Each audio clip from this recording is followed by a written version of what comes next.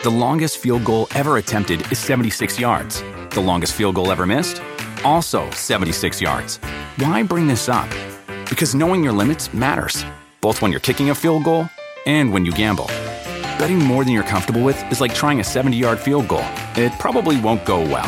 So set a limit when you gamble and stick to it. Want more helpful tips like this? Go to keepitfunohio.com for games, quizzes, and lots of ways to keep your gambling from getting out of hand.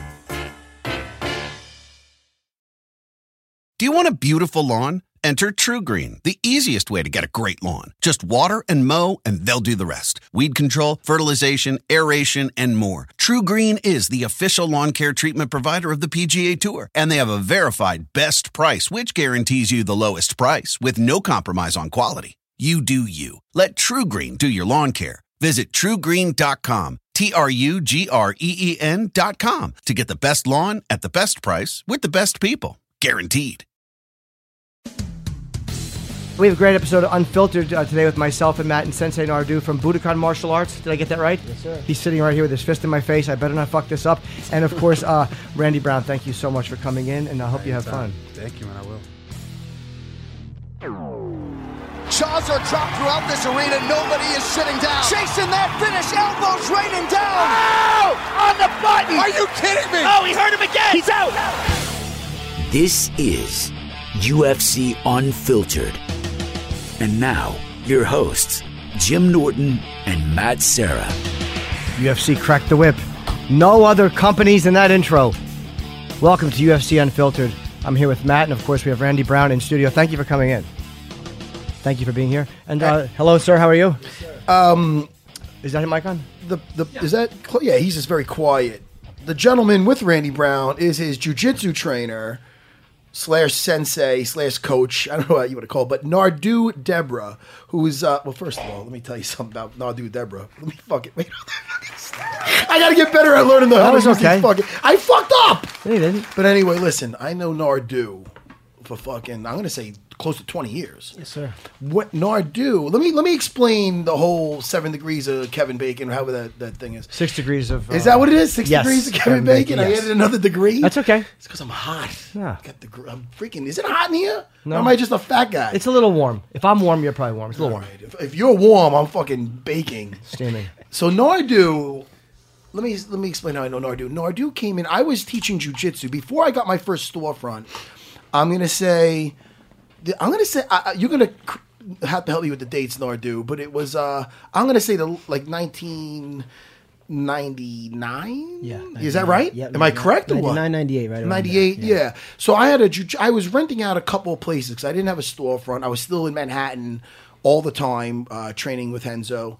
But my buddy Rodrigo Gracie, he was my roommate, and we had a place in the Five Towns. We had an apartment, so we had 2 places. We had a place in Babylon, out in Long Island, and also we rented out of a Kempo school in Valley Stream, a studio 3 days a week. There's a karate school. We'd have mats that we'd put down at like whatever after they were done doing their karate. And we started getting some students over at that school. And at that school is when I met Nardu himself and former UFC fighter and tough finalist Philippe Nova. Those guys wandered into the academy. And then eventually me and Rodrigo got separate academies. Can I ask you a question? Go ahead. Were you training at that time or no? Yes, I was training You at are. that time. Good. Yes. No, yes, interject. Absolutely, yes. We were training, and I was training with Sifu Ralph Mitchell at that time, learning JKD and all the different components of martial arts. And one of the components that was missing, in my game was the ground. I really wanted to learn the ground grappling, especially after I saw Royce Gracie at the UFC. And we were looking for jiu-jitsu schools, and one of my seniors at that time, Lou Levine, was training with Renzo Gracie in the city. And he and Professor Gene Dunn used to train together all the time. And they were like, right in Valley Stream is Matt Serra. Matt Serra and Rodrigo Gracie. You got to go out there. So I took a drive out there. I went on the mat. Matt Serra, I remember the exact technique he taught. It was a Kimura from cross-side. And I never forget that. And till this day, I still work it. It was from then till now, it's been an amazing journey. And Nardu fought before. He had what was your record, Nardu? Well, my record, I think it was about, I don't know exactly off the head, but I fought amateur. I fought amateur Sancho, then I fought kickboxing, and then before that I did continuous contact, then I did stick fighting, then I did weapon fighting, then I did You could MMA. tell. You could tell that. I've cornered him before in many fights in mixed martial arts, and he's very zen-like. You get. Not only was I getting that immediately, because those are always the worst guys to fight. It's these you quiet dudes are the fucking worst because you're horrifying. But it's that you are, and you are also the same way. It seems like you do you pick up kind of the energy of the person who is teaching you? Most definitely, it's kind of just a vibe, just the energy that he gives off. I feel like when he walks in the room, you kind of just. You can't help but kind of just be mellow. You know what I mean? He doesn't need to oversell his. Yeah, it is what it is. You know? And how did you meet Nardu? Well, I met him through a good friend at Henzo, J Mac. Okay. He's always telling me I was looking for a place to get a team going and get some guys who just wanted to do MMA. How long ago was this? This was 2010 maybe. Okay. And this guy, he kept telling me, he's like, man, this guy, he has great jiu-jitsu, man. You got to go see this dude. You got to go see him. He has some of the slickest jiu-jitsu I've ever seen. And I was like, really? I was like, all right, yeah, I'm going to check him out. And he was actually down the street from where I lived. Yeah. So I ended up meeting him one day. He was always telling me about him. I was at a jiu-jitsu tournament working you work the jiu-jitsu tournaments, like the scoring tables or whatever. I was doing that, and he had a girl competing, and he introduced me to him. And then he was like, hey, come down to my school. So it was like maybe a mile or so from my house. I ran there, and the rest is history. Oh, wow, it's close to your house. Yeah. Now, are you a quiet guy by nature? Like, are you kind of an understated quiet guy by nature, or did martial arts kind of take you from being a certain way and make you that way? I was a bit of a knucklehead, but, being around Sensei, he molded me, and a couple beatings, Yeah. took a few humbling. How was he when he came in, Nardu? Be honest, come on. Well, everybody when they come in, they think they're at one place, and then they get hit with that reality. Yeah. So it's like the thing that I saw with Randy is that he had the heart. He had the heart, and everybody. I have a saying is that everybody wants to fight, but nobody wants to fight. Like nobody wants to really put in that work. Once they start putting in that work, then they realize, oh, this is a lot difficult than I thought it was. But he never quit, man. And like you said, he ran to the dojo. He jogged to the dojo. To me, that was a statement. Like, wait a minute, how'd you get here? He's like, I jogged all the way to the dojo. All right, let's go. And he wanted to fight. At that time, or most of my students at that time, we were more like jiu-jitsu based. Nobody really wanted to take that step into MMA yet. And a lot of people come in and say they all want to fight. Yeah. But he really took that step, and it's been a definitely I call it I compare it to the anatomy of molding a sword, where it's just a whole bunch of clay and steel at first. And it gets molded and pounded and molded and pounded and molded and pounded and folded and pounded, and I keep pounding and pounding and pounding. and then now, he's starting to sharpen, and he's definitely cutting some people. When you say people are usually not where they think they are, do you mean the guys usually come in and think they know more than they know? Or they're more skilled than they are in general? Well, a lot of times people walk into a jiu-jitsu school and they're like, I want to do MMA or I want to fight. And they don't realize that the MMA has a lot of components. You got to know how to work in the clinch. You got to know how to work on the ground. You got to know how to work on the feet. They don't realize it's so much involved, So, but what I mean is that like most people come in and they just see the UFC. They don't realize all that work that takes to get there. Randy's been a 3-time champion as an amateur. He came up the right way. I took him the right way, and I didn't jump him. Sure. He did Muay Thai fights. Boxing. Boxing. He did. He's a 3-time champion as an amateur. Then he moved into the pro circuit, came in right through the front door, and now in the UFC with 5 fights in. Now, Nardu, do you make him, or did you ever make him wear a gi? I know he's right there. It's weird. I can't say his skin. But he's like, I can hear you. I'm just saying. When, it's like talking about somebody's grandfather when they're too old to understand anymore. Would he shit his pants again?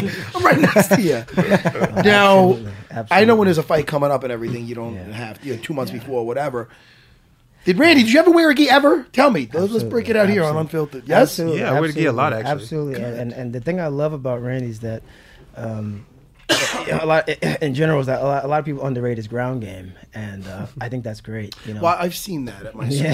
Yeah. And just for the record, I'm not going over any because I had Mickey in here last week, like you heard, and you probably heard him. Like, hey, Matt, I don't know if I should even like you anymore. Randy, now look, Randy's at my school because it's like, you know, me and you go back 20 years. Hey man, could he? And there's certain nights where, you know, like a Tuesday night, that's a wrecking crew down there. So it's just great training. So when Nardu said, "Hey man, I don't know how he that's how he ended up down there, right, Randy?" Yeah. That I told you, you know, no problem.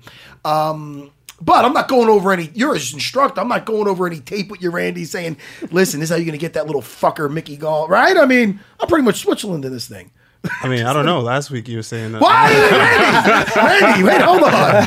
Fucking Randy. Yeah, Randy. Kick you right out of here. I'm only kidding. Yeah, right. Enough of the. Yeah, you and Mickey seem very opposite the way you promote fights. Yeah, I mean, I'm not one for all the talking all crazy and all that. Like, I mean, I'm gonna talk. I'm gonna tell you how I feel. You know what I'm saying? But I'm not gonna be that guy.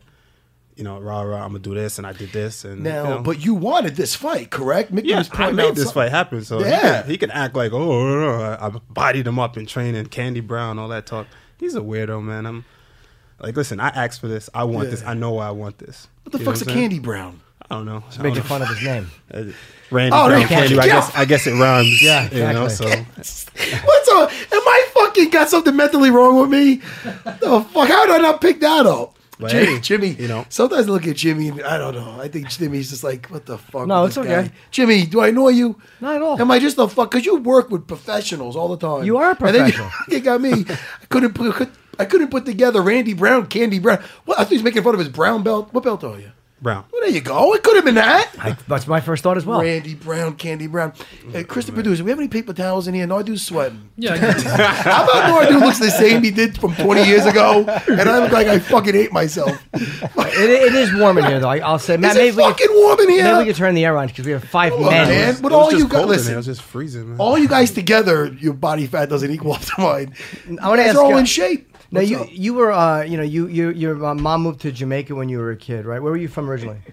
I was born in Springfield, Massachusetts. I was there for about maybe 2 weeks. Oh, okay. So you were raised in Jamaica. Yeah, I'm completely Jamaican. And what kind of an area you were raised in? Was it quiet? Was there a lot of fighting?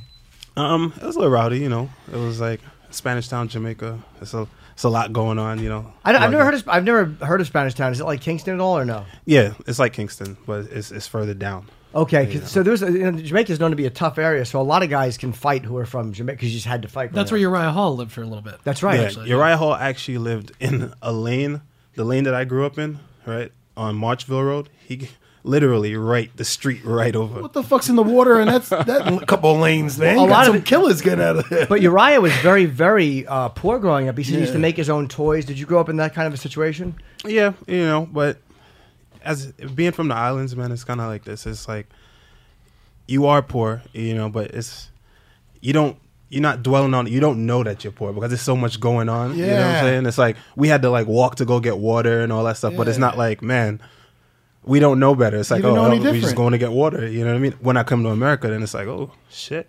Yeah, that was Right? There was a lot going on. You know what Water I'm saying? right here. That's So wild. where in America did you move when you finally came, and how old are you? I moved when I was 16. I moved to Rosedale, Queens. Okay, so what kind of got you out of, like, I guess, were you ever like tempted to kind of go the wrong way? A lot of times guys grow up and they see guys making money a certain way, and it's a hard temptation. I mean, naturally, but you know, as again, like I have martial arts, you know, I'm glad I met Sensei. You know, he definitely steered me in the right direction, you know, but I'm a kid of common sense, man. And a lot of I've been through so much in Jamaica, like I did that already, you know what I'm saying? Like I seen a lot of, and then the stuff that people are doing here that's considered like, you know, like the tough guy or like gangster, you know, it's kind of like, Yeah. it's not really tough, you know what I'm saying? So You it's saw kinda guys like, doing it for in a much more probably brutal fashion there. yeah, so it's like I never really got, and I knew what was right and what was wrong. You know what I mean? I don't have to get into that. I know what's right and what's wrong. Simple as that. you Yeah. What led you to martial arts? know? The love, man. I love to fight. You know, I boxed for a while, and I just really loved it, man. And then once I moved over to MMA, I was like, what? We could continue fight. I could take people down. I could throw people. You know, I could hit people with elbows, kick people in the face. Shoot, sign me up. It's amazing what gets people in a crowd. I interviewed this morning on my other radio show Burt Ward, who played Robin in the original Batman and Robin, and he used to spar with Bruce Lee in real life. they knew each other. Like Bruce Lee's first fight on TV was a Batman and Robin episode. Yeah. Oh, wow. And then he became a huge star after that. He said he would spar. It's amazing that people Yeah, get you into. know, you know what I wish though? What's that? Because right now Bruce Lee's fucking turning over in his grave, being like, "Yeah, bullshit." He's probably like, "All right, yeah, Robin, yeah, Boy Wonder, we really sparred." Guy probably fucking played with him like a. He may have, yeah. Oh, may have. But relax, Bert. He was a black belt. Relax. No, I wish Bruce was around to say. Bruce was like, "What the fuck? How many people was that reaching?" Well, he didn't. He doesn't want that known. It's He fucking didn't bullshit. imply. He didn't imply that he was what I'm doing talking better about. than Bruce Lee. He just implied that they would actually. They would work out together. Yeah. Oh, that's a big. Hey, listen, me and you But work out together. He said spar. I'm not. Well, then he's. Well, yeah. In other words, Bruce Lee played with him. He might have. Yeah, he probably did. Listen to me. I'd bet my fucking life on it. Bruce Lee. Because I mean, I come have on, faith you know in the what? Boy Wonder. Watch. Like, let's see Bruce Lee I climb a building listen to that me. easily. How about this? You in his prime. You put fucking what's his name? Burt what Ward? Robin. You put Rob. Well, don't do that because Robin's actually a character with some But we're talking about the real person, Burt Ward. Robin didn't spar fucking Bruce Lee. No, that would be a good fight. There was a great picture Burt of them Ward fighting. did. Yes, he did. Anyway, but Burt Ward, you put him in a fucking octagon in his prime Well, he's fat versus now. fucking Chris the Producer. My money's on Chris the Producer, and he didn't supposedly spar Bruce Lee. No, I would take Burt Ward over Chris the Producer, even though right now he's Yeah, well, very You heavy. take Burt Ward over me? I would, yeah. In his He's prime, still a black belt. Well, he kicked Bruce Lee's ass. belt. yeah. Well, he fought him. So a 7-year-olds out there. I don't know how good he was. He said he stopped training. I think he should have got right off that story and said that. Put a few pounds on. Did he? Well, that's not. Don't judge a guy on that. I'm not. I like him. All right, let's get back to our guest. Yeah. I miss this guy. He doesn't say too much, but he's like a. He's pointing at Chris. He's like a fucking samurai. Even his outfit. What are you wearing, Nardu? Where'd you get that jacket? What is that? This is What is that? This is a hunting. It's from Japan when I was in Japan. That's what the fuck I'm talking about. yeah. He's a straight up black samurai. Like I used to call him Ghost Dog. There was a movie with Forrest Whitaker, but Forrest Whitaker is a fucking fat guy. I wish that movie would have been so much better. You ever see the movie Ghost Dog? Of course. Of course. You're like, I am Ghost Dog, motherfucker. You're the real Ghost Dog, because that would have been a decent movie, but why couldn't the guy's a great actor. You can't get on a fucking treadmill, Ghost Dog. Forrest, really? You're a great actor. Loved you in Platoon. Absolutely. You're I know playing also a the Crying samurai. Game. I loved him in what? Well, he's in that. You guys ever see the Cry? That's before that That's crazy. time. I actually saw Forrest Whitaker like a week ago over by Henzo's. Sorry. Really? Yeah, Where just was he? walking down the street. Oh, By Yeah? Henzo's, yeah. Here? Yeah, just walking. Yeah, man. Well, he's a great actor. He certainly is. Last King of Scotland. Yeah? Well, now you're naming the fucking. I'm talking about Ghost Dog. Him as a samurai. I don't know that one. And then he'd always get some. He'd always go to the ice cream truck. I don't know. The movie. I don't think the movie was that great. Okay. But where the fuck did we get into this? Why did you choose Mickey, by the way? I wanted to ask you, why of all the people did you choose him? Was it because there was something you saw in his sparring or training that you're like, I think I have this? No, here's the deal, right? A lot of people ask me that actually, and the thing is, there's Sage Northcutt, right? He was discovered on the show. Sure. You know what I mean? And he blew up. He got all the attention, and he fought all these people. And things are going good. I got discovered the same way. No, What show are you talking about? not looking for a fight. Oh, Dana, why are you looking for a fight? I'm You're on sorry. that. You're on that. Yeah, I happen to be on that show. The show, Thank you, show Jimmy. where he says that he's the champ of the show and all that. He's a fun guy, so he got his thing going. But he's on the show. He calls out. What's his name? Yeah. What's the dude name? The wrestler, the actor. Yeah, CM calls out an Punk. actor. CM Punk. Yeah. And then he fights the actor, which he put on a terrible show, by the way. Because had I fought that actor, I would have been toying with him, and it would have been a great show because I would have kept it on the feet. He was scared, so he dived in. You know what I mean? Dived in, took him down because Now, he didn't this want to is- get punched by a this is- 40-year-old man. Well, you know. CM Punk did come in fucking guns blazing. He He ran did out. swear. He did round kind of He round. just said I would have double slipped leg and meat. ripped his ass. Yeah? I would have slipped and ripped him. It would have made it look pretty. But Yeah. he took him down. And he spared him. He did spare him. Yeah, I think he was a little gentle in that one. So do you guys, sorry, Matt, do you guys have this thing from the show? Because you have to call somebody out when you fight just to make some interest. So do you guys, or it helps, lately it seems like it helps, the more vocal somebody is, the more likely they are to get the fight. And so the guys from the Ultimate, Dana White's Looking for a Fight, you guys kind of have this class of people before you get a lot of ranked fighters that you can call out. I think it's great because there's like this rivalry that you're hearing about that you might not have heard about from guys that weren't in the top 15. True. But the thing is, I feel like some guys get more, notoriety than others. You know what I mean? And me, I'm the only guy from the Looking for a Fight show that fought real competition. That's just my opinion. You know what I mean? I feel like who has Mickey fought, who has Sage fought? You know what I mean? The guy that beat Sage, I tried to get that fight. I didn't get it. You know what I mean? I want to fight these guys. You know what I mean? Now, when you get that mic in front of you, after after your fight, you're getting interviewed by Joe Rogan, whoever's interviewing you. You know that you have to. You don't have to, like you said, but I feel you should take advantage of that time. Absolutely. And state your, because that's a small little opportunity that's huge. It could be huge for you. Or if you just say, "I'll fight whoever," of course you'll fight whoever. You're a fucking warrior. But Mickey's been very smart and strategic on who he's picking out. And now listen, at the end of the day, it comes down to guys having a fucking fight. So that's not what it comes down to.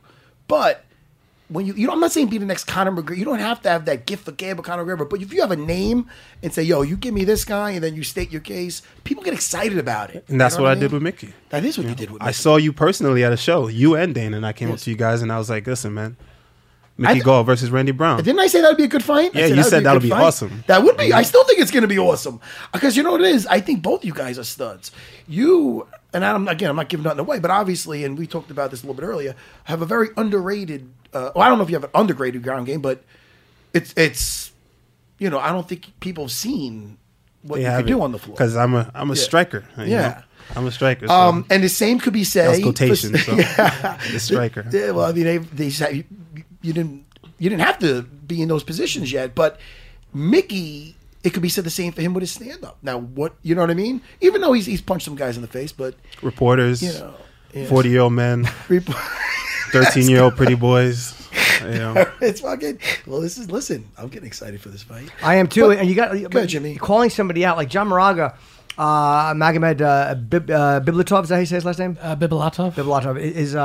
He's this hot prospect. I think he was undefeated at that point, and Moraga destroys him in the first round. That was beautiful. We're gonna get into all those. And fights. then after the fight, they're interviewing him, and I think he was too emotional. Very emotional. But I'm like, was it Cormier, I think? Yeah. By the way, they're sending Cormier in the teams now to do, because I think eventually they know Joe is going to leave, and they're trying to see who can fill that role. And I think Cormier is doing it. He did a great job. Phenomenal. Well, he's a fighter, too. Yeah. And he told the guy, I'm explaining that to everybody in the room, that Cormier is a fighter, in case you didn't know, on the UFC Unfiltered podcast. That's breaking news, Cormier fights.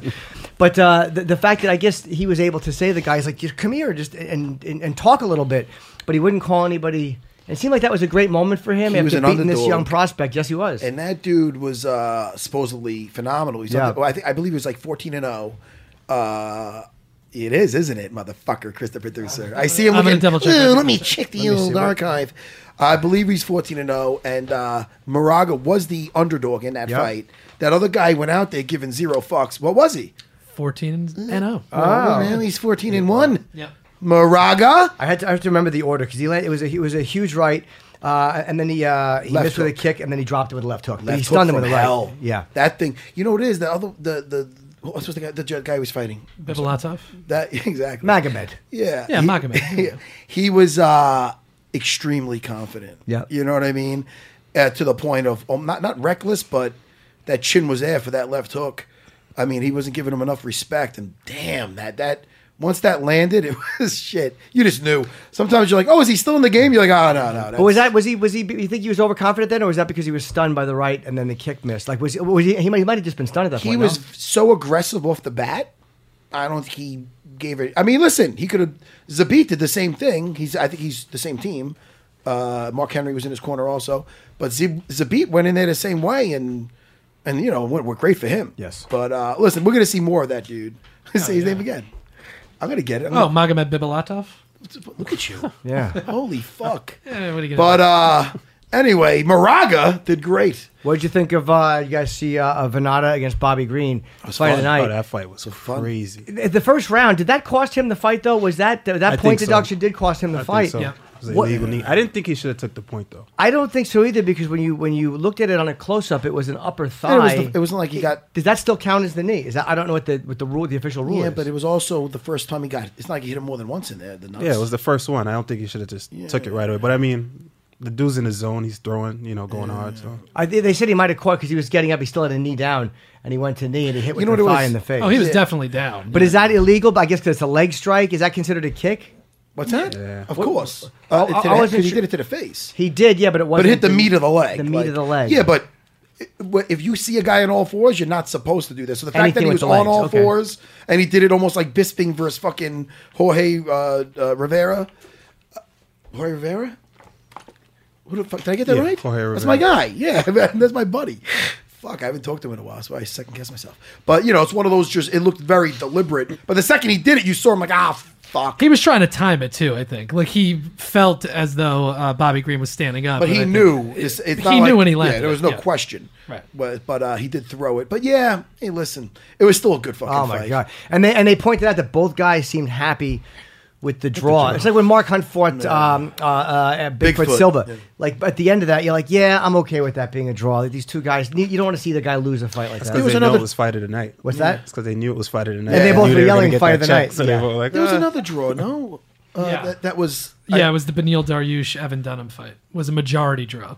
Dariush won on one of the judges' scorecards, and then it was a draw. That first round could have been a 10-8 round. But, man, you got to give it to Dunham for coming back. Holy shit. yeah. That was a fun fight, too. What a great night of fight. You guys seen these fights? Huh? Yes? We can get into...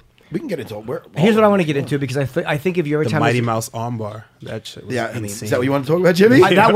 we could do that one. The one I was going to do is a much faster story, Go ahead. which was poor fucking Walt Harris stepping Speaking in. of arm locks, first of all, what a night for jiu-jitsu. Yes. I mean, yeah. And it's like when people think that this, like, all the guys who are thinking of mixed martial arts in the UFC from 20 years ago, and they don't see the beauty in it, they should just see that event because so many the setups, the Verdum arm lock was a thing. Was just beautiful jiu-jitsu in general. Takedown to control to taking the back right to the arm lock. I mean, it was just so. What the transitions was just a thing of beauty. Can I ask you guys, as jiu-jitsu fighters? Okay, so he's taking him down with that single leg. Yeah. Did he kind of know, like, all right, this guy's a striker. I'm absolutely going to be able to take him down. Like, would he have tried to take down a high-level jiu-jitsu guy with the same move, or is that one that he probably would not? He knew he had a striker. Well, first of all, props to Walt Harris for taking it on like 3 hours notice. Yeah. You know what I mean? I was at a wedding, so like Oh, that must have been fun though. Yeah, yeah. I hope it was good. Holy fuck!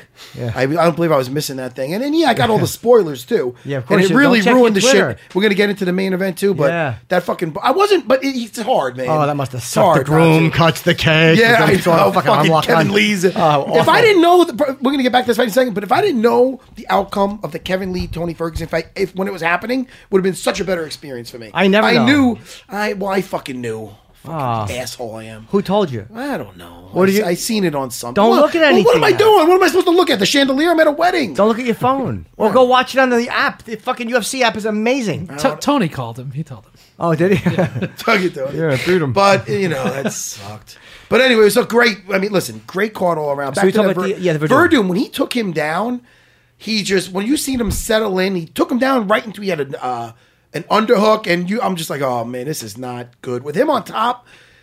And the way he moves, he's not afraid to give a little bit of space because he knows where the escape routes are, and he's going to be there. By the time Walt Harris was on all fours, he was on his back. Well, they said, you know what I mean? They said, don't make no mistake about it, Walt Harris did not push Verdum Oh, off. exactly. He gave him space so he could take his back as he tried to get Exactly. up. And do you think, in a way, because he had a full mount, he could have just pounded him. Do you think he just wanted to just get it over? Like, and it also seemed like he could have choked him and then went to the armbar. Is that a decision he made because, hey, this is just the fastest way to do it? I don't want to choke this guy? Sometimes with the gloves, it's difficult to strangle somebody. Now, listen, not always you get it underneath the chin, but, a guy tries to go 2-on-1 with your hands and this and that. He had the Kimura grip on his arm, his wrist, and his other, Walt Harris's wrist and his wrist. He brought it over the head, so it makes a frame. So, I mean, this is an arm lock that it's not an uncommon arm lock. Sure. You get this all the time in training, and that's what it looked like for him. That's something I guarantee he's hit that 1,000 times. Would that have been a harder thing to put on a guy like Frank Mir? Yes, that's definitely because Frank Mir is a high level black belt. You know what I mean? There's certain guys that Like Mir would have seen it coming. Yeah, I mean, could he have gotten Mir in it? Who knows? I mean, he's fucking Verdum is Verdum, and I believe Joe Rogan was saying that he's quite possibly the best jiu-jitsu artist. I mean, heavyweight. Heavyweight that we've ever seen in the UFC. I mean, I can't think of anybody else. I mean, Minotauro was a little bit past his prime when he fought him, but I mean, you've seen him like Minotauro would go to half guard on guys like Mark Coleman. I mean, there's different levels in this thing. Like, in other words, he'd go, like, back in the day in Pride, he'd put a half guard on Mark Coleman and just, like a kid. He just switch underneath him, turn around, next thing you know, he's on top of him. He tried that same shit on Verdum when they fought, how many years later? Verdum's keeping his base, fucking hammer fisting him. It was fucking brutal. Verdum's also 40, too, right now. He's not a young guy anymore. Yeah, I know. So. I saw that on the thing. But Verdum's jiu-jitsu is so good, he never really, I mean, you know, he got caught by Junior Dos Santos back in the day. He got stopped. Stipe Miocic, yeah. He got stopped by Stipe, but that's 2 times. I can't think of any. Besides that, I don't think he has any other stoppages. I might be off. I'm looking through. I don't think so. No. Nothing that comes to mind. So it's not like he took a ton of damage. You know, he's not that rock'em and sock'em guy. He's the type, and he's getting so much better with the stand up that he's the type of guy that he didn't even have to use it in this one. But he'll take risks too. His stand up is actually really good. Who, Verdum? Yeah, it's fun to watch. He's some funky stuff, man. Flying. You don't see heavyweights jumping through the air like that. Not in the first 5 seconds. He flew across the ring and just threw a kick. It was great. Jump knees, all that stuff. Yeah, his jiu-jitsu is so good. It just frees him up top that he could just let anything fly. Because what's going to happen? Like, he slips and a guy ends up on top. If a guy ends up, all those black belts, all the heavyweights, if I'm going to say, I can't think of one of them, you could start a match with them mounted on Verdum, and they should probably jump off of Verdum. You know what I'm saying? Like, if he screws up with a strike and a guy slips up on top of him and ends up on his back, on his mounted. How about Kane? What? How about Kane? How do you look on top of him? Do you remember that fight? He didn't look comfortable on top of him. Kane, Verdum is the worst matchup out of the whole heavyweight division for Kane. Reason being, Kane gasses out these other heavyweights because they're not that comfortable on their back. They want to get back up. Guess what? He gets you back down. And then he could beat you up standing, getting you back down. Verdum's height could nullify his strikes when he gets him in the plum and he gets him in the tie clinch when he gets too close. Or else he'll just let him take him down. He doesn't give a shit because he's not getting beat up down there. If anything, Kane gets him down. He's got to be surviving on top. When they fought that time in Mexico City, though, yeah. In between rounds, they go, look, put him down because they saw he was getting tired. But that's why I'm asking about Kane. I'm saying, do you think that was more of a gassing out because he had not spent enough time at altitude there? Because his cardio is usually incredible. But it is. But there's no moment where he could rest. He can get that takedown on Verdum. Verdum could fight it as much as he wants, or he could just go with it. It's not like he's going to take him down and do like with these other guys. Like, he settled right into Bigfoot's half guard and beat the shit out of him because he's that good. He's not doing that to Verdum. He's not settling anywhere on top of him and beating him up. I guarantee it. Unless you got a gassed Verdum and now he's not moving how he should be. Yeah, I just Verdum's going to be too busy down there because his cardio is so incredible. Yeah. What do you guys think about that? I'm sorry, Jimmy. No, it's fine. About that, as far as with Verdum and I mean. Verdum is unreal off his back. But did you think in that fight, though, that part of the reason Kane was vulnerable was because of the fact that he never gasses, and you could see that. He's a wrestler, you know what I mean? And you put a wrestler, if you put a wrestler on his back, he's not comfortable there. So I feel like he's gonna get gassed, you know what I mean? Because he's not used to being there. You know, he's not used to being pushed against the cage. You know what I mean? He's not used to being in certain bad positions. He's always on top. He's always the aggressor, always the dominant player in the game. You know, so. You know, if he's on his back, I feel like he's going to get tired easy. Nardu? Yes, anything to add? Yeah, I just remembered him teeping that coach after the got a great teep. That's Ronda's coach. Yeah. That's Edmund.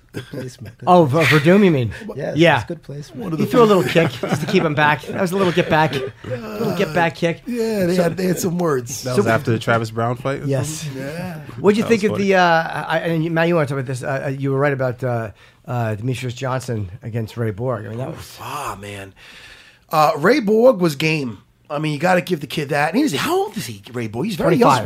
young. 24. Yeah, he's 25. I mean, that's what I'm saying. Guys like Ray Borg, guys like Kevin Lee, 25. I got in the UFC at 26. Ray Borg might be 24. Yeah, they're young. They're young dudes. So I don't think Ray Borg's stock went down at all. If anything, I mean, he's a stud. But holy shit, that arm lock was I must have watched that thing dozens of times. Yeah. Oh, that was so beautiful. Making like you're going to give him the old souffle. And as he's coming down, he underhooks the arm. I've seen flying arm locks before. Nardu, you've been around this game for forever. Have you ever seen anything like that? No. It was beautiful. As he elevated him up, he secured the underhook and he just fit right into the juji. It was perfect. It was something and Jimmy, I've seen shit. I've seen a lot of crazy shit. Jumping into omoplatas. I mean, it was just so, and he said he's done this a lot in the gym in his training, and I 100% believe it. Yeah, they say he hits it all the time. Oh, I was talking to this guy Graham Welsh on Instagram. He's a fan of the show, and he was saying that people are calling it the mouse trap. That's what we're officially calling that move. Now, this is why you got to love him, because I think, wasn't that the fifth round? Was it the fourth or the fifth round? It was the fifth round. The fifth, and like literally he's ahead. I think they were 10-8 rounds at that point, and he still wants to go for the finish. I mean, that's why you have to love him. He was not happy just to cruise to a win. He wanted the finish. That was and what about Ray Borg? We're going out in the fourth round and getting a takedown. Right? I mean Ray Borg is. It's not like he was like, look, I'm losing every round. Fuck it, I tried. Because if you want out of there, it's very easy. But why? Why was he continuously chasing the takedown? That was if he initiated the grappling every single time. Ray Borg? And then he got out grappled every time. That's what I don't think he was ready for. Because if you see Ray Borg's other fights, he's really good in the grappling realm. You know what I mean? Like he's really good, really dangerous. He's strangled many people. He's finishing a lot of guys. So sometimes you don't know until you feel it. And I don't know if there was a plan B. Like, but I kept wondering that too. Like it seemed like okay the first couple of rounds, but by round 3, when you've done nothing but get mauled on the ground, he stopped every single takedown. Not only did he stop it, he reversed you. Who's that? Mighty Mouse. Yeah, Mighty Mouse. You know, he reversed him. Yeah, he got him down a couple times. But I know. Did he do? Listen, did he do anything with he got him down. He's got reversed, and he was just at that point. It's like, all right, come on, bro, you got to stop trying to take him down. You know, you got to fight now, or at least feint the takedown and then go back upstairs, that type of thing. You know what I mean? It's all how you put it together. And the biggest thing, though, I remember leading up to it, he was saying that like he thought he had the advantage in the scrambles. And when he found that out, I guess he found that out the hard way. You know what I mean? But he was still putting everything into it. And then, oh, man, that suplex, the fucking arm lock, the mousetrap. I want to fucking put my head through a wall with that. That's a great name, though. I don't think I could call it the mousetrap. Snip. It's pretty cool. Yeah, it's cool. Snipped up in the mousetrap. Listen, well, the second Christopher Lisa said it, I wanted to throw that fucking Pepsi can at him. But it's not his fault. No, it's not. You don't shoot the messenger. Ice cold Pepsi. It is delicious. Yeah. Yeah, I mean, he could have mousetrapped you and gave you a warm one. We're going to use that around the studio a lot, I think, the mousetrap. Can we kill the mousetrap? I fucking hate it as much. I like the mousetrap as much as I like fucking Chip Chipperson. Come on. These guys don't know who Chip is. Yes, they do. He's legendary. You guys know who Chip Chipperson is? Of course. This fucking Nardu would never lie. Randy? All right, they just How's don't your know. audience out there? They just don't know. They're busy training. You got a big audience, though. Yes. It's his alter ego. He plays a fucking... It's just a character I do. It's very, he's very a fucking popular. Creep. My fans want me to kill myself and Chip to live on. Yeah, not me.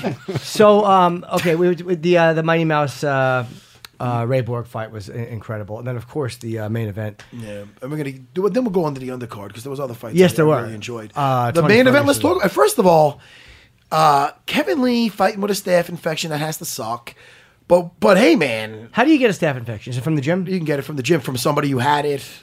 Then how do you let someone fight you with a staph infection? Are you going to get it? Yeah, I think you better fucking pop some antibiotics today. Yeah, he said he was trying to hide it pretty much all week from officials. He was. Yeah. I mean, what are you going to do? The show had to go on, and I don't think anybody's going to want. I don't think Tony would have wanted the fight not happen because he might get fucking ringworm or something. Who cares? Because he could just take something and get rid of it. Gives a shit. But that does wear you down. They said it makes you very tired. It hurts. And Kevin Lee did get tired. He said it between his weight cut too. He said that his weight cut was insane. Was it 19 pounds? Yeah, something like that.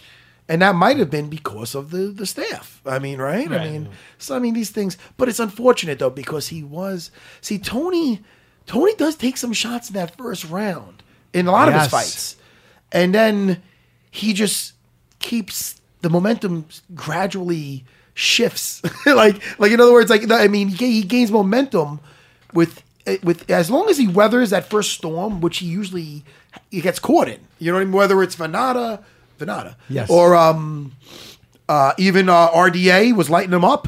I remember that first round of RDA going, that could have been wow. over. Yeah, I'm thinking, this keeps going. I don't know how Tony's going to be able to take all this. But then he takes it, and guys start to get tired. So you can't, I don't know, you could blame this on the staff. What's that? He's awkward and he funky. is awkward. It has to be a pain in the ass to fight him because he'll get hit and he'll spin with it and front rolls. He'll dive for your ankles. It's like he's real funky, man. Probably a hard guy to train for too. Yeah, really awkward. His punches come at weird angles and all that. And he was mounted for a little bit. There was definitely a couple minutes he was mounted, and Kevin Lee is a very good mount.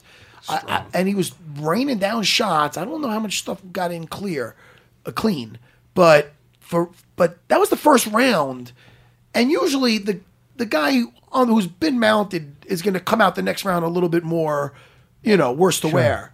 But it's not the case with Tony Ferguson. In all of his fights, guys get almost tired hitting him or trying to put him away. Well, it's almost like Frankie Edgar, who would at times have a bad early first round, or a lot of times look like he was you murdered in the first round, and then I wonder if it discourages guys. They're like, I dumped everything on this guy, and almost like or against Carwin Lesnar. That happened with Beneil Dariush, I think, a little bit. He had a great first round, and then Dunham came out, and he easily could have been a 10-8 round. Did you ever see Tony Ferguson versus Edson Barboza? Yeah.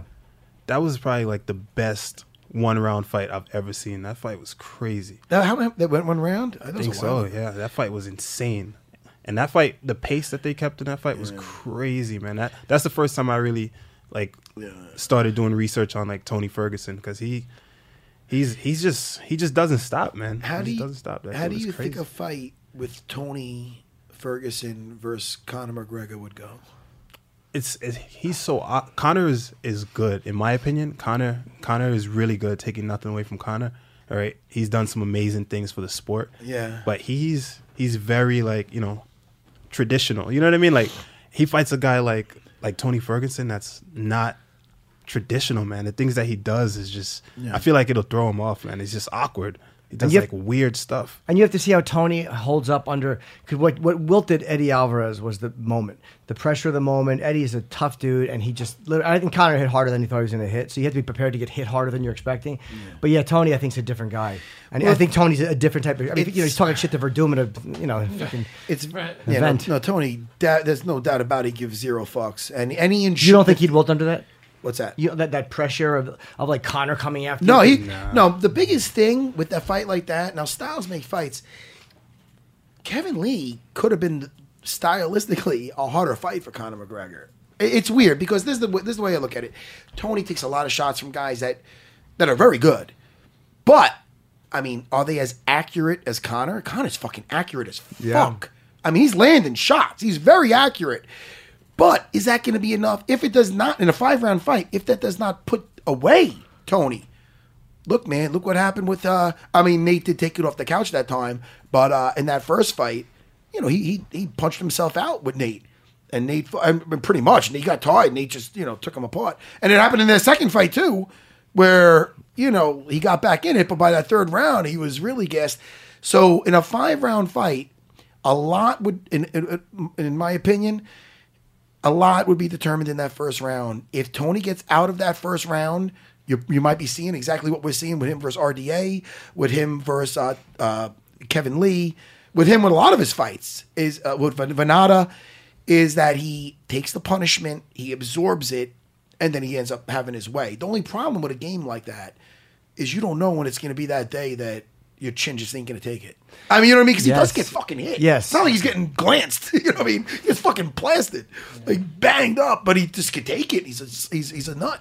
And one thing, too, I wish they would do a little better with the camera work. This is totally off the subject. But after that fight, Kevin Lee was very emotional. And I love that. I'm a sucker for that. Like, I love that Tony Ferguson went over and hugged. I like that. Yeah. And they're showing people cheering in the upper deck. Stop it. Whoever's directing that, show me the fighters. I don't need to see a bunch of fucking girls with shirts on going, Arr! That's not interesting. Right? I don't need to see that shit. Stop showing me a woman fucking waving. Or I don't want to see the fans. They're happy. I don't care. I want to see Kevin Lee and I want to see Tony Ferguson. Yeah. If he's breaking down, show me this fighter who's having an emotional reaction to a loss. Or show me Tony Ferguson and this guy having some... I love seeing the guys that genuinely hate each other having that moment together. Don't show me 30 cheering idiots in the upper deck. I don't want to see it. I don't need that shit. I don't need it.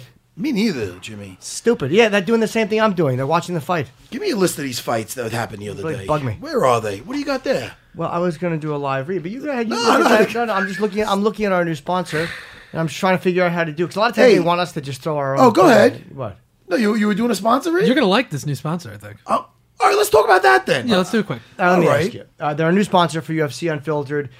And I know that Matt's going to like these guys, and I know that the listeners are going to like them too. Are you ready to save money and play more games? Yes. Oh, I thought you were asking. Were you asking me? I was. Okay. Let me introduce you to our new sponsor, GameFly. GameFly is the best way to buy and rent all your favorite video games. At GameFly.com, you pick your favorite games, you have them mailed directly to your door. Now, GameFly is the leading video game rental service, which is great because if you hate a game, you don't have to keep it. Over 9,000 titles to choose from. It lets you try your favorite games and movies before you buy. You can keep the games for as long as you want. You'll never have to worry about late fees, and you can cancel at any time. So basically, there's zero disadvantages to joining this. Oh, and GameFly now offer movie rentals too. Phenomenal. Go to Gamefly.com/UFC. Start your free premium 30-day trial today. The premium trial allows you to check out 2 games and or movies at a time. You can only get this offer by visiting Gamefly.com/UFC. Now sign up and start playing all your favorite games absolutely free for 30 days. Who doesn't like that? What do you want to pay for it? I'd rather pay for it. No, you wouldn't, stupid. Try it for free. Gamefly. Figured you like them. What? Like it? Matt likes like it? You know that. You know what else I liked? Was Segway King. It was very good. Give me a high five. Very good. Mara Romero Barella. Italian chick. Oh, she was tough. She was tough. The only fight I did. Beautiful jiu-jitsu. What? I didn't see it. I was on stage. Fucking yeah. Wow. Yeah, it was her debut. Apparently you taped my show. What? This girl was tough. You know who she fought? Yeah, Kalindra for Fahia. Did you watch it? I did watch it. It was a great fight, actually. And that was that her that was her debut also. Both of them are making their debut, yeah. And that Now, was at flyweight. Let me ask you, and I should know because was she speaking Portuguese, or was she? Is she not the Brazilian girl, Mara? No, she was speaking Italian. Was she? Yeah. I should know that. Yeah. Okay. But she had the little Brazilian jiu-jitsu top team guy translating for her. Yeah, but was he speaking Italian too? Yeah. I'm Italian American, by the way. Yeah. My wife speaks fluent Italian. Does she? I don't. What? You guys weren't watching it together, but you could ask her. You have her watch. No, but you know what? Okay. So this Yeah, is a she can flyweight train. fight now. So Yeah. they're trying So to get this. good. That's 125. Right. It was Jiu-Jitsu 101. It was beautiful, man. What a night. Wait, let me look at this thing for a second. Besides Darush, right? I said it right. Dariush. Yeah. Darush. Yush. Whoa, Darush. Besides that fight, every other fight was a submission, right? On the main card, yeah. All right. Well, I'm getting excited about that. Talis Lightus against Brad Tavares. Let's talk about was a that. unanimous Did you decision. see that? I did, yeah. Brad Tavares, he did a great job of taking away Thales Laty's his takedowns. Yeah. And he basically just beat him up. Right? He just beat him up. Beautiful though. I feel like Brad's been around for a while, man. But and he got performance of the night also. No, that's true. I'm sorry. You wrote that above it. Yes, Fuck Moraga. it. But it was a great performance. It was just in a night of a lot of finishes. But Brad, he's like, I think he's right there. What is he ranked, Brad Tavares? Let me check. And who did he fight before this? Because I feel he's been around for a long time, man. And Yeah, he just fought recently. Oh, it was Elias Teodoro. It was in July he fought. And he won that Elias? fight. Yeah. What's his Unanimous rank? Is he decision. ranked? He's 16-4. I don't think he's ranked, no. But I think he was he's gotta ranked be at one close, point. yeah. tough dude, man. He's always been right there, like on the outside of that, like that top 10. That guy's tough dude. And then that Nick Lentz thing was canceled. What other fights? Yeah, which is too bad because that was going to be a fun fight, but Nick had medical issues, I think, relating to his weight cut. Oh, okay. Yeah. How long did it take Kevin Lee to lose 19 pounds? I mean, he was interviewed on That's horrendous. Thursday, and he said, so it was like the early afternoon on Thursday. He cut 19 pounds.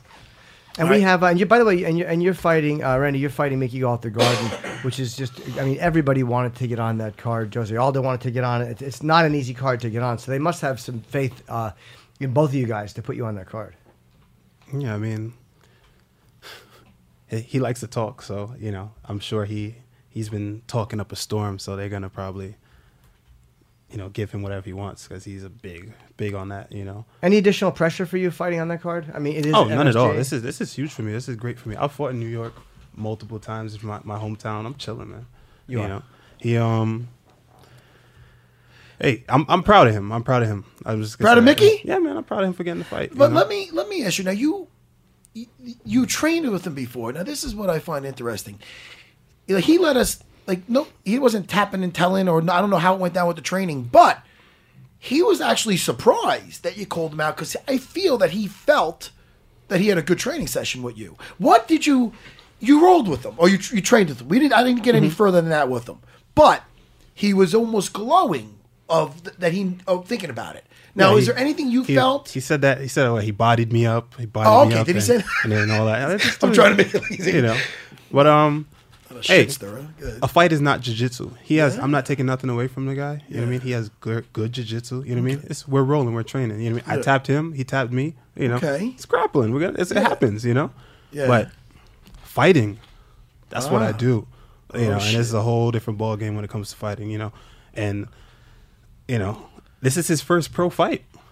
In my opinion, this is his first. Because you're saying that the other 4 fights weren't. No, this is his first fight against a UFC fighter. And I'm happy for him. And I'm proud of him. If he makes it to round 2, I'll be very surprised. I'll be very proud of him in round 2. This is good that it's on the prelims. It's not. It's like not a bit. It's a lot of people are going to see this fucking. Is fight. it a prelim or FS1 prelim? It's on FS1. That's what I'm saying. What I mean by that is more people actually see that than I believe the main card. They use those to get you to the main card. I mean, they're all good fights. They're usually fights that are going to be very exciting to make people want to buy the main card. So they're fights that the UFC has faith in. This card is so... Yeah. I mean, people are probably sick of us saying it, but every time they put a card on, you're like, I can't think of a better card. This is... Let's talk about Bisping GSP is the main event, of course, for the middleweight championship. And then you have Cody Garbrandt against TJ Dillashaw. A phenomenal fight. That's been a long... Want to talk about that one? I'll do. Talk about it. Didn't they cancel already? They had canceled. They were supposed to fight, and Cody's back hurt, right? Yeah. Correct? Yeah. And then, of course, they have Ioane and Jacek against Rose Namajunas. Finally, Rose is getting that shot. That fight's going to be crazy. That could easily be a co-main. And then Thompson against Jorge Masvidal, another phenomenal fight. Let's talk about that one, the last one. Thompson versus Masvidal. What is your take? Now, you're familiar with both guys. No, I do? Yes. What's your take on that? Well, I'm a bit partial to Masvidal. I really like him, actually. Are you? Yeah, I'm partial to Masvidal, so I'm going with Masvidal now. Now, and any particular reason? What is it about his... Now, style-wise, what do you think of this? I mean, standing up, Stephen Thompson was an undefeated kickboxer. Yeah, he's great. And talk about a unique style. Yeah, he's great. I mean, it's all going to be, at the end of the day, whoever seizes the moment is going to capture that victory, and it's in the preparation. But Masvidal, he's kind of old school. He's been around for a while. He's got...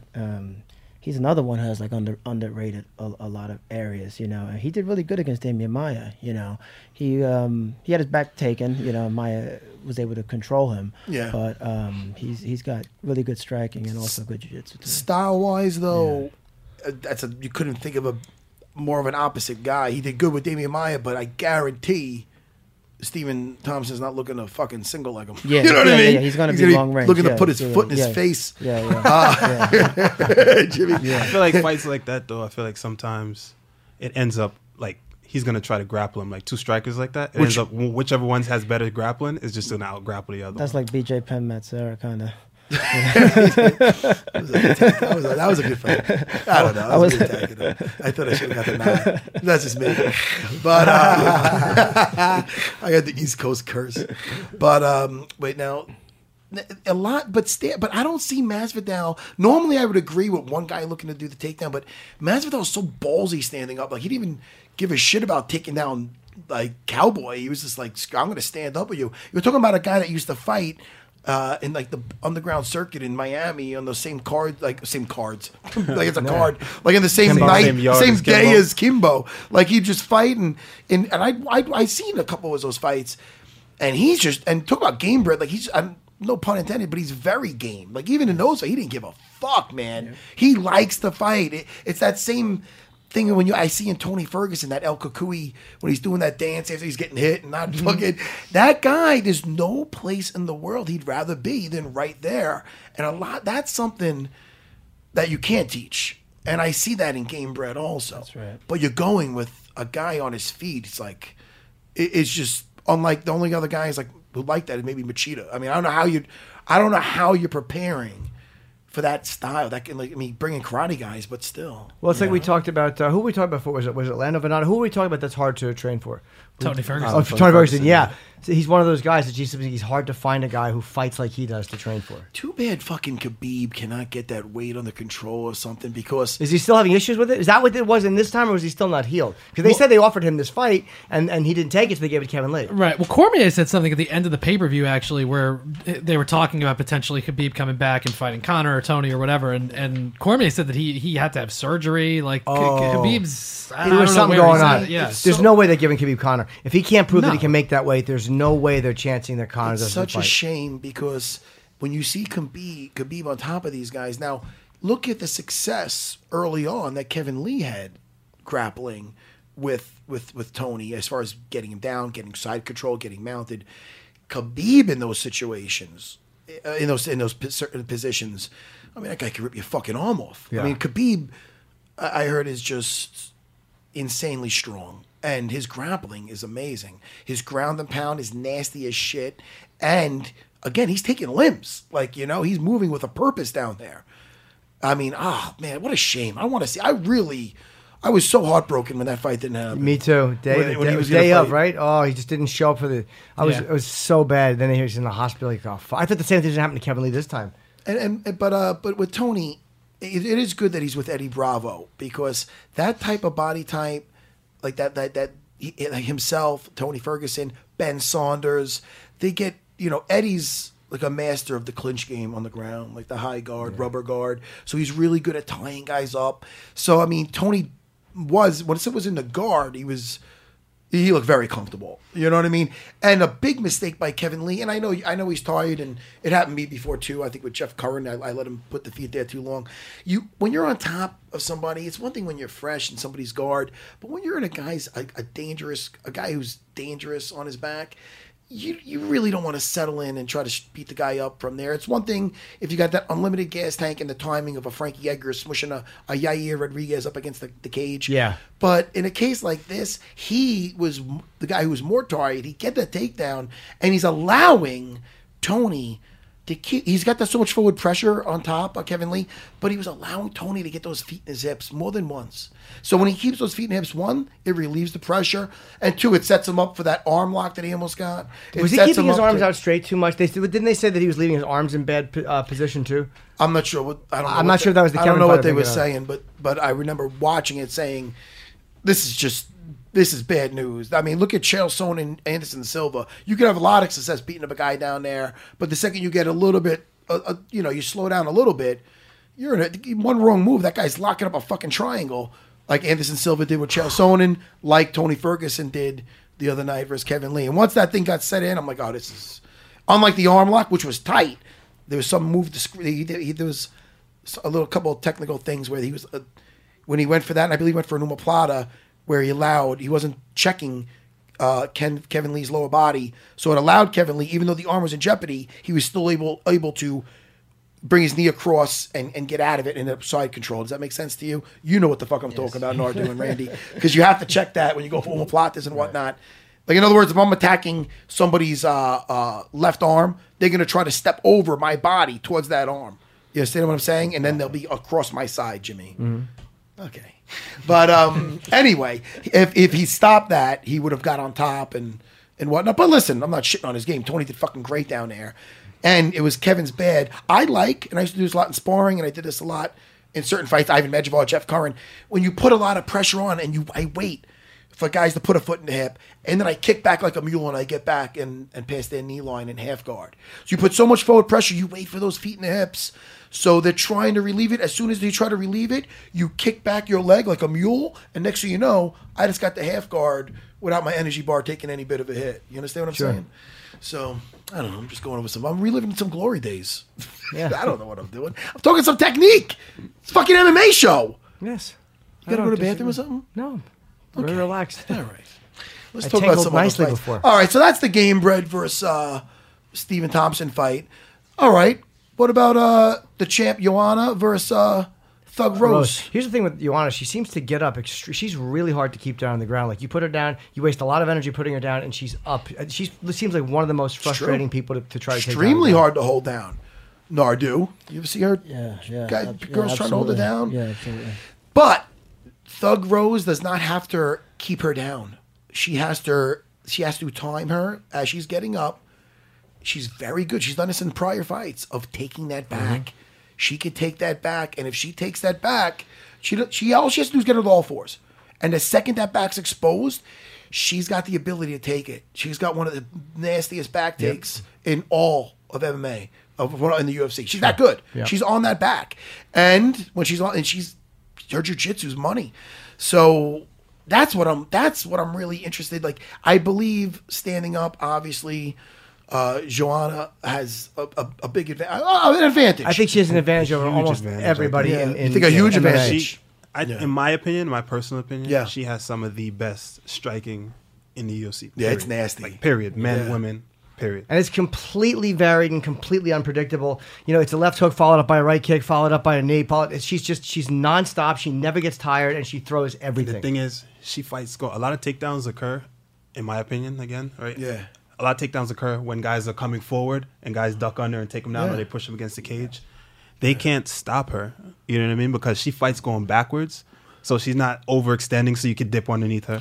Her footwork is crazy, so you're not pinning her on the cage. Yeah. You know, so girls are just getting their ass beat. Man. Yeah, she seems really good on the cage too. At just planting her knees in your stomach until you're tired of it. And I know it's a different girl and with different skill set, but if you look at Thug Rose versus Karate Hottie, she laid into her standing up before she got her hands on her. Like, she's committing to her strikes. And you know what? Just like you with Mickey Gall, you were saying, hey man, it's not a jiu-jitsu match. This ain't a Thai boxing match. I mean, she could lay into her, time Joanna coming back to get underneath, to get her down, to get her back. I mean, that's what's exciting about this fight. You know what I mean? Because it's all how you put it together.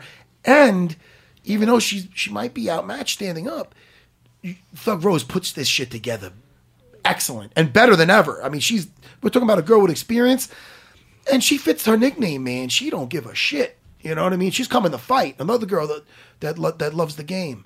So, did you guys see the stare down they had at the press conference? I did not see that. It's great. Yeah, please do. Did Joanna get under her? I love Joanna's stare down. She kind of she does that weird alien thing where she gets under you and stares up.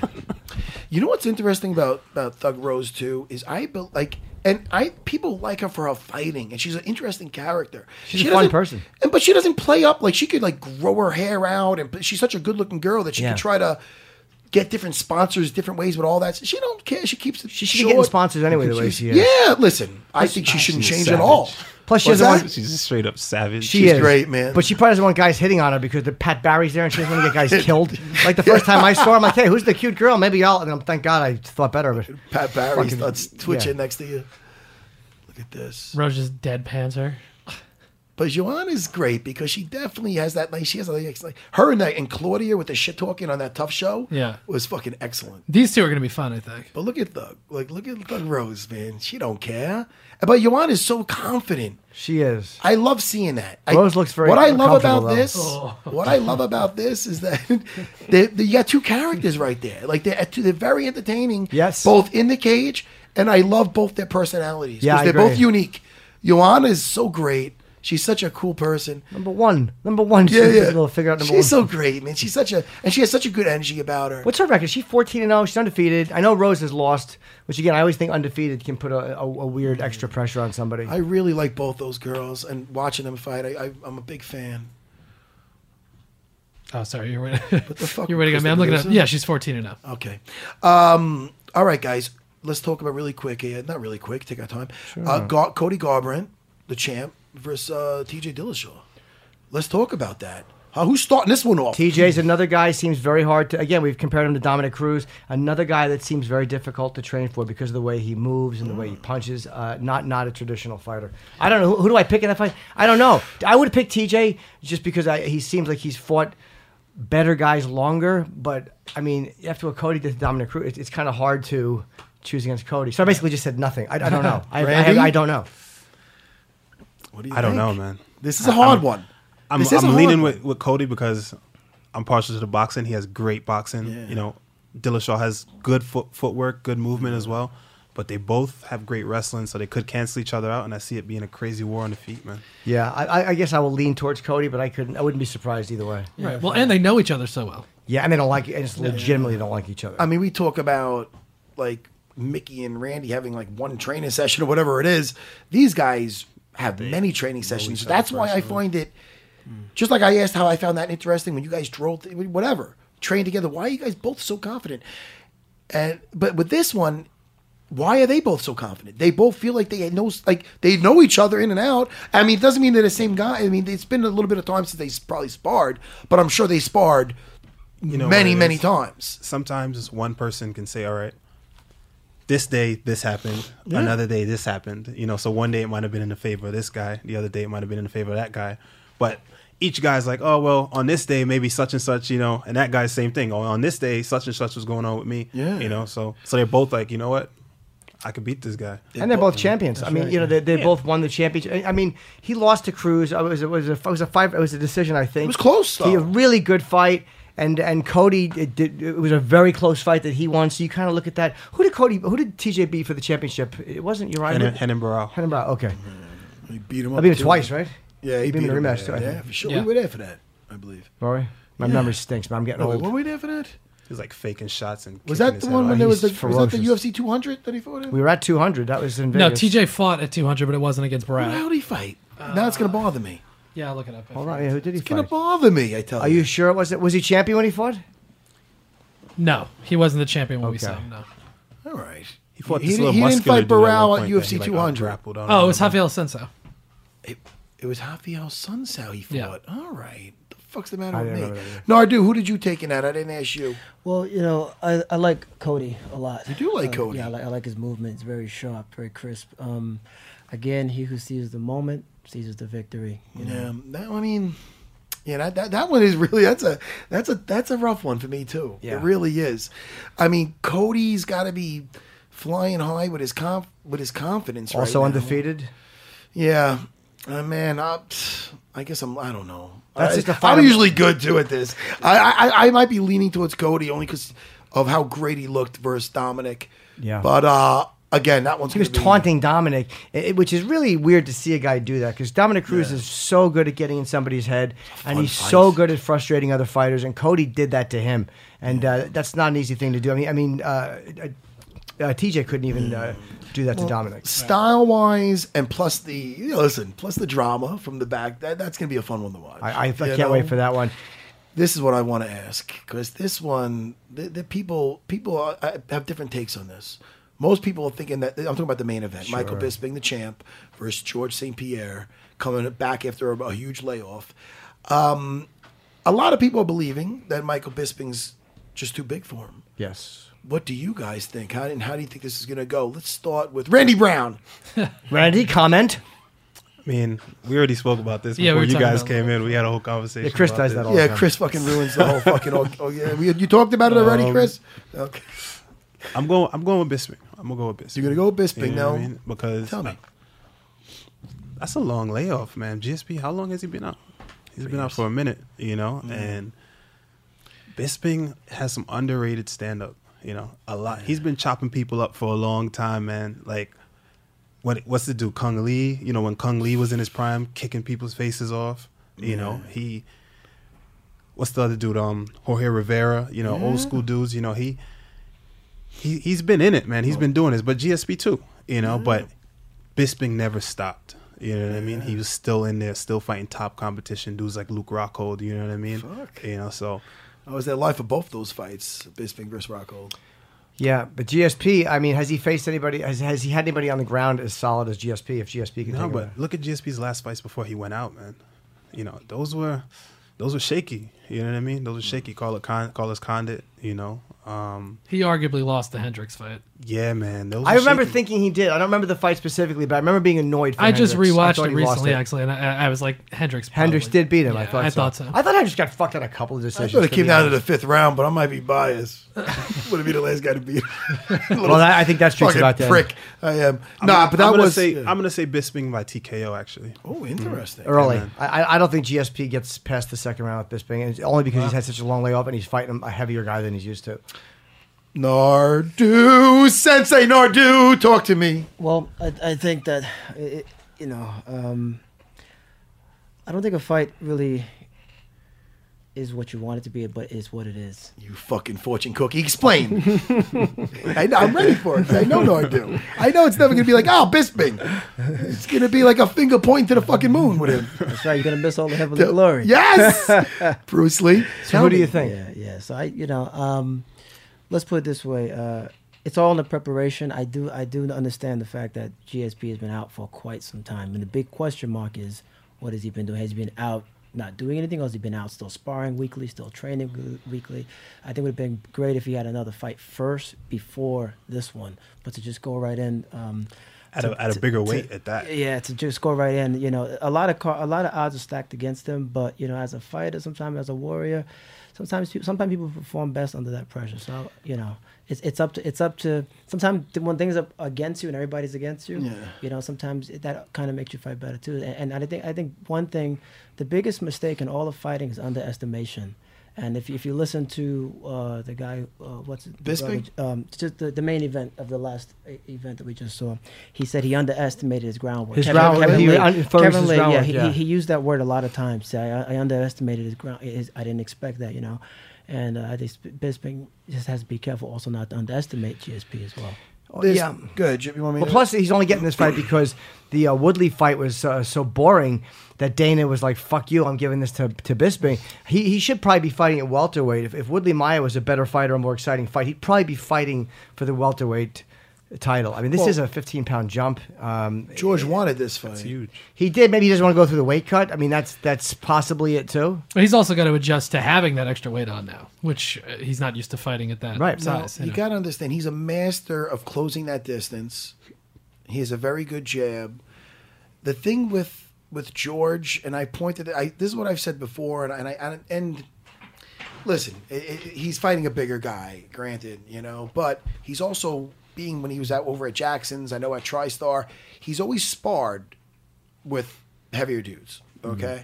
So, and he's had a lot of success from what I've heard as far as with the feet the floor, or what he wants to call the shoot box, whatever you know what I mean? In other words, when they're sparring, they're not just kickbox sparring, they're doing everything, and he does it really well with getting these guys down. Now you look at where Michael Bisping has a couple of losses, and I point this out, where he lost to Chael Sonnen, arguably, because it was a close fight, but he also lost to at a heavier weight class. He lost to Rashad Evans back in the day, and he lost to both those guys by being out grappled. He did not get beat up at all because he's very good at. He's almost like Joanna in a sense that he's very hard to hold down. Bisping's very hard to hold down, but he did get back up to get taken down again.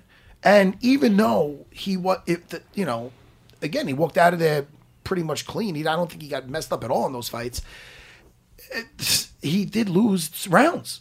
So George does approach a fight not as a whole 5 rounds. He approaches it as 5 different fights. So he's like, he could outpoint him by getting him down. They get back up, getting him down. Look at his fight with Thiago Alves. Tactical. Yeah. Well, that's how he fights. Well, of course, that's how he fights. He's not going to... He learned his lesson with fucking that standing and trading. No, I'm only kidding, motherfuckers. But what a prick. That was a bad move by him. Yeah. But... Yeah. He knows how to mix it up, and he's so good at closing the distance. He's great at getting guys down up against the cage. Is Michael Bisping too big, and will that make a big difference? I don't know. So I mean, it's very exciting for me. What do you think, Matt? What do you think, Waze? George is not going to take this fight if he thinks he's losing at all. If that makes sense. In other words, and I'm not. And I love George, but who does? What? Who does? You take a fight. You're never going to take a fight that you think that you're going to lose. No, that's not. Well, we're saying that. You're saying that. George, he might not have that same outlook. Is George? If Yoel Romero's holding that belt right now, is George going to look for that fight? I don't think so. And I'm not attacking George. Styles make fights. He sees something, an opportunity in this. And John Danaher is in his ear also. So John Danaher is a fucking genius, and he sees something there too. So they're seeing style-wise, they're thinking this is a good fight for them. They will not be challenging this if it's a different fighter. No disrespect to Bisping. I love Bisping. I think Bisping is one of my favorite guys to watch. But you think Romero would present a tougher fight for him and he might not want to take it? Although the money's got to be really great with this. I don't know if he's getting Romero down. Yeah. I mean, if he is, it's going to be... I mean, listen. I mean, he's got to get Bisping down too. But those couple of fights I'm pointing out, believe me, that fucking Danaher watched that shit. Yeah, guy, he's not... What's that guy doing? He's doing creepy shit at night and fucking watching jiu-jitsu videos. No, I do. Go ahead. You'll be allowed to train there. You can join in. Huh? That fucking creep with those rash guards, huh? I'm only kidding. He's a friend of mine. No, I do. Stop. No, I do. Put me up to that, everybody. And by the way, GSP has said the next loss is it. He's going to retire after his next loss. So he's not going to go into this fight. Sure. You know. They see something. I don't know. I'm pointing out what I'm thinking, what I'm seeing, and that's why I think that George has a way better chance than people are saying. But Bisping is not that type of guy to be like, I'm bigger. I'll just want. He trains. He's super professional. He's a workhorse. Another dude that loves to fight. I believe that he'll fight him right in the parking lot. He don't give a fuck. He's that guy. He's an animal. He is. And he's a character. He can make stuff mad awkward. Did I say mad awkward? I've been hanging out with Pete Drago's cell a lot. You can't help yourself. You're it's young. like when Randy Brown said, he hasn't fought in a minute. I was going to go, Jimmy, that means a long time. Yeah. Jimmy goes, wow, a minute? Oh, I know what that means. Okay. Please. That's the way kids talk now. I'm very young at heart. Me too. I only date younger women, so I learn all this lingo. Yeah? I won't fuck any woman who's ever owned a cassette. That's different. I'm not that way, though. But I'm married. But if I was single, I'd be like, happily married. I'd be going for all mature, all cougars. But I'm not soccer moms. But I'm not into that shit. I'm a married man. Absolutely. Let's change the subject. All right, I guess all right, we're done pretty much. We got to promote. Let's promote some stuff. I want to promote Randy Brown against Mickey Gall. I know this is going to be a really good fight. And, I'm looking forward. I was looking forward when Randy brought this shit up. Yeah. And I forgot about that. But where was that you brought that up? Ring of Combat. It was. And then I spammed Dana about it too. Did you? He acts like he doesn't remember, but he knows. Oh, speaking of spamming stuff and putting stuff out there, I should put this out there because when Jimmy trolled me with the whole Tony Ferguson thing, you guys saw that? You seen when he trolled me with that? Yeah, that was hilarious. That thing took a life of its own. That went viral, I would say. No? And Tony said something nice. Can you hand me my phone? I do. Yeah. You have it on your phone. Yeah, you sent it to me. Go ahead. I sent that to you guys because I'm not on Twitter. I got off Twitter because I don't get my... It's not that I don't have thick skin, nor I do, but I want to smack people a lot of times. And I don't like negativity brought into my life. I'm a very happy guy. So somebody sent this to me through Instagram that Tony Ferguson put this out. Go ahead, read that. Yeah, he tweeted you. He said, to clear things up, Matt Serra, UFC. That wasn't me on the other line during the interview. Big fans, Coach Serra. And then, a bunch of then he did some nice emojis. Yeah. You know why I like that, Jimmy? Because you did such a good job of trolling me that even though I know it wasn't him, I still somehow was thinking it was him. Like, in other words, because I'd be like, that fucking Tony, he was fucking being rude to me. And he wasn't being rude to me. He wasn't. He's lovely. He wasn't. He's a great, but I remember being in the moment in the interview with the next question, and Jimmy knows not to go past that point of just being a total dick where I'd blow up. So he got me in a fucking race car in the red, and I was doing my best to keep everything together. And then it was great that you filmed the reaction, Jimmy. Yeah, it was very But funny. anyway, so then it wasn't Tony, and and you know this because you can listen to prior shows. I'm a fucking fan of the guys fighting. I love watching them. Matt couldn't wait to talk and ask El Kukui questions. What's this?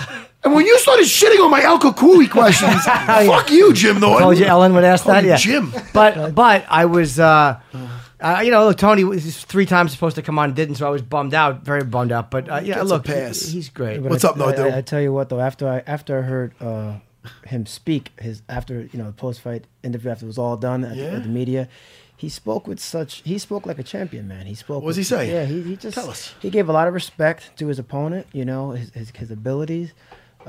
he spoke like a martial artist, you know, and I was like, wait, no way, this could have been the guy calling you that day. It's impossible. Although he did call Conor a fucking piece of shit. He did say, "Come out and fight me, you fucking piece of shit." Well, you know, that's the you know, you know what it is when you fight, you know, you gotta have different, you gotta wear different caps. Yeah. You know, that's the money cap. That's right. You know what I mean? Yeah. There's the money cap, there's the family cap, you know, there's the training cap, you know, there's the media cap. So he put the money cap on. But I like what I like about the money cap or whatever it was. It was him though. It's not like he was trying to do some kind of fancy fucking nursery rhyme. He's like, all right, big nugget, whatever the fuck that is. He's been calling him McNuggets for years. Right? Now. It's okay. Fight me, you fucking piece of shit. Listen, that might not make a lot of promos, but that was fucking great. Listen, think about Nate Diaz. And it doesn't mean, and again, it has to be organic. It doesn't mean, I don't want everybody to go on there and just start saying, you know, fuck this, fuck that, and whatever. But when Nate was on there, that was on Fox. Yeah. You know the real fucking fight. Like when he first called them out, and instantly when something happened where RDA got hurt and they put Nate in, I remember talking to Dana, texting him, I go, dude, this is a better fight. This is a fight that makes me more excited. Just for the fact, style-wise one thing, but just the fact that they're both fucking characters. Now more than ever, I'd want to see Tony Ferguson versus Conor. You want a guy who can mentally deal with Conor, and that was Nate's. Besides being a great fighter, Nate. That's really, he doesn't give a fuck. He's not intimidated. He doesn't care. Conor doesn't make him feel bad about himself or scared. And I think Tony Ferguson would have that same ability. And there's certain guys that do and certain guys that don't. Like Chael fucking fucked with Anderson Silva's head. He got in his head so badly. I mean, he really fucked with his head. He was saying some nasty shit, though. He was, but I mean, he didn't have the ability to fight that. Like Mayweather didn't give a shit. Mayweather's a guy who Conor mauled verbally, but Mayweather's... Chael's one was funny, though, with some stuff. Oh, he'd be like, love him. Tell her medium rare about making a steak. I thought he was great. Dude, he gets you so mad you want to strangle him to death. Rare. After all of that, I felt like Anderson got him back when he beat him, and then he invited him to come over for a barbecue or whatever. Yes, he got him good. Yeah, and those guys are probably the best clapback. I think was what's his name, Little Heathen. Oh yeah. Oh, that was dude.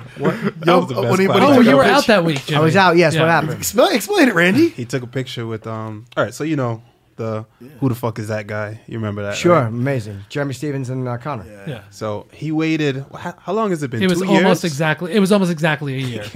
And what'd he say? And then he took a picture with the dude's mom. All right, with Conor's mom, and he posted it, and the caption was, "Your mom knows who the fuck." That was everybody. Listen, when you draw swords, man, it is what it is. He got him good, and he was the people tortured Jeremy Stevens over that when he got him with the who the fuck is that guy? Who the fuck is that guy? So look at the picture. Look. Your mom knows who to fuck. Look how close he is.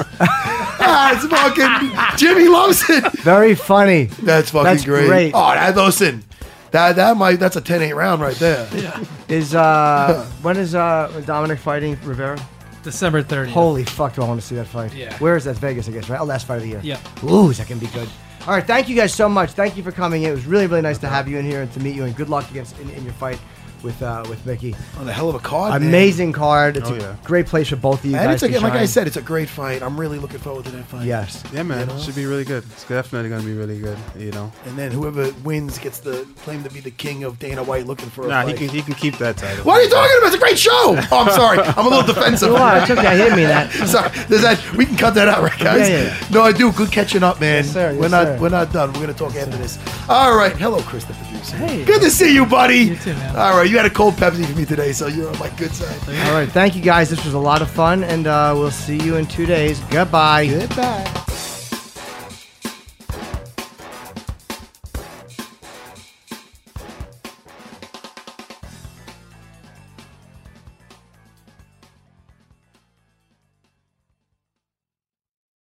The longest field goal ever attempted is 76 yards.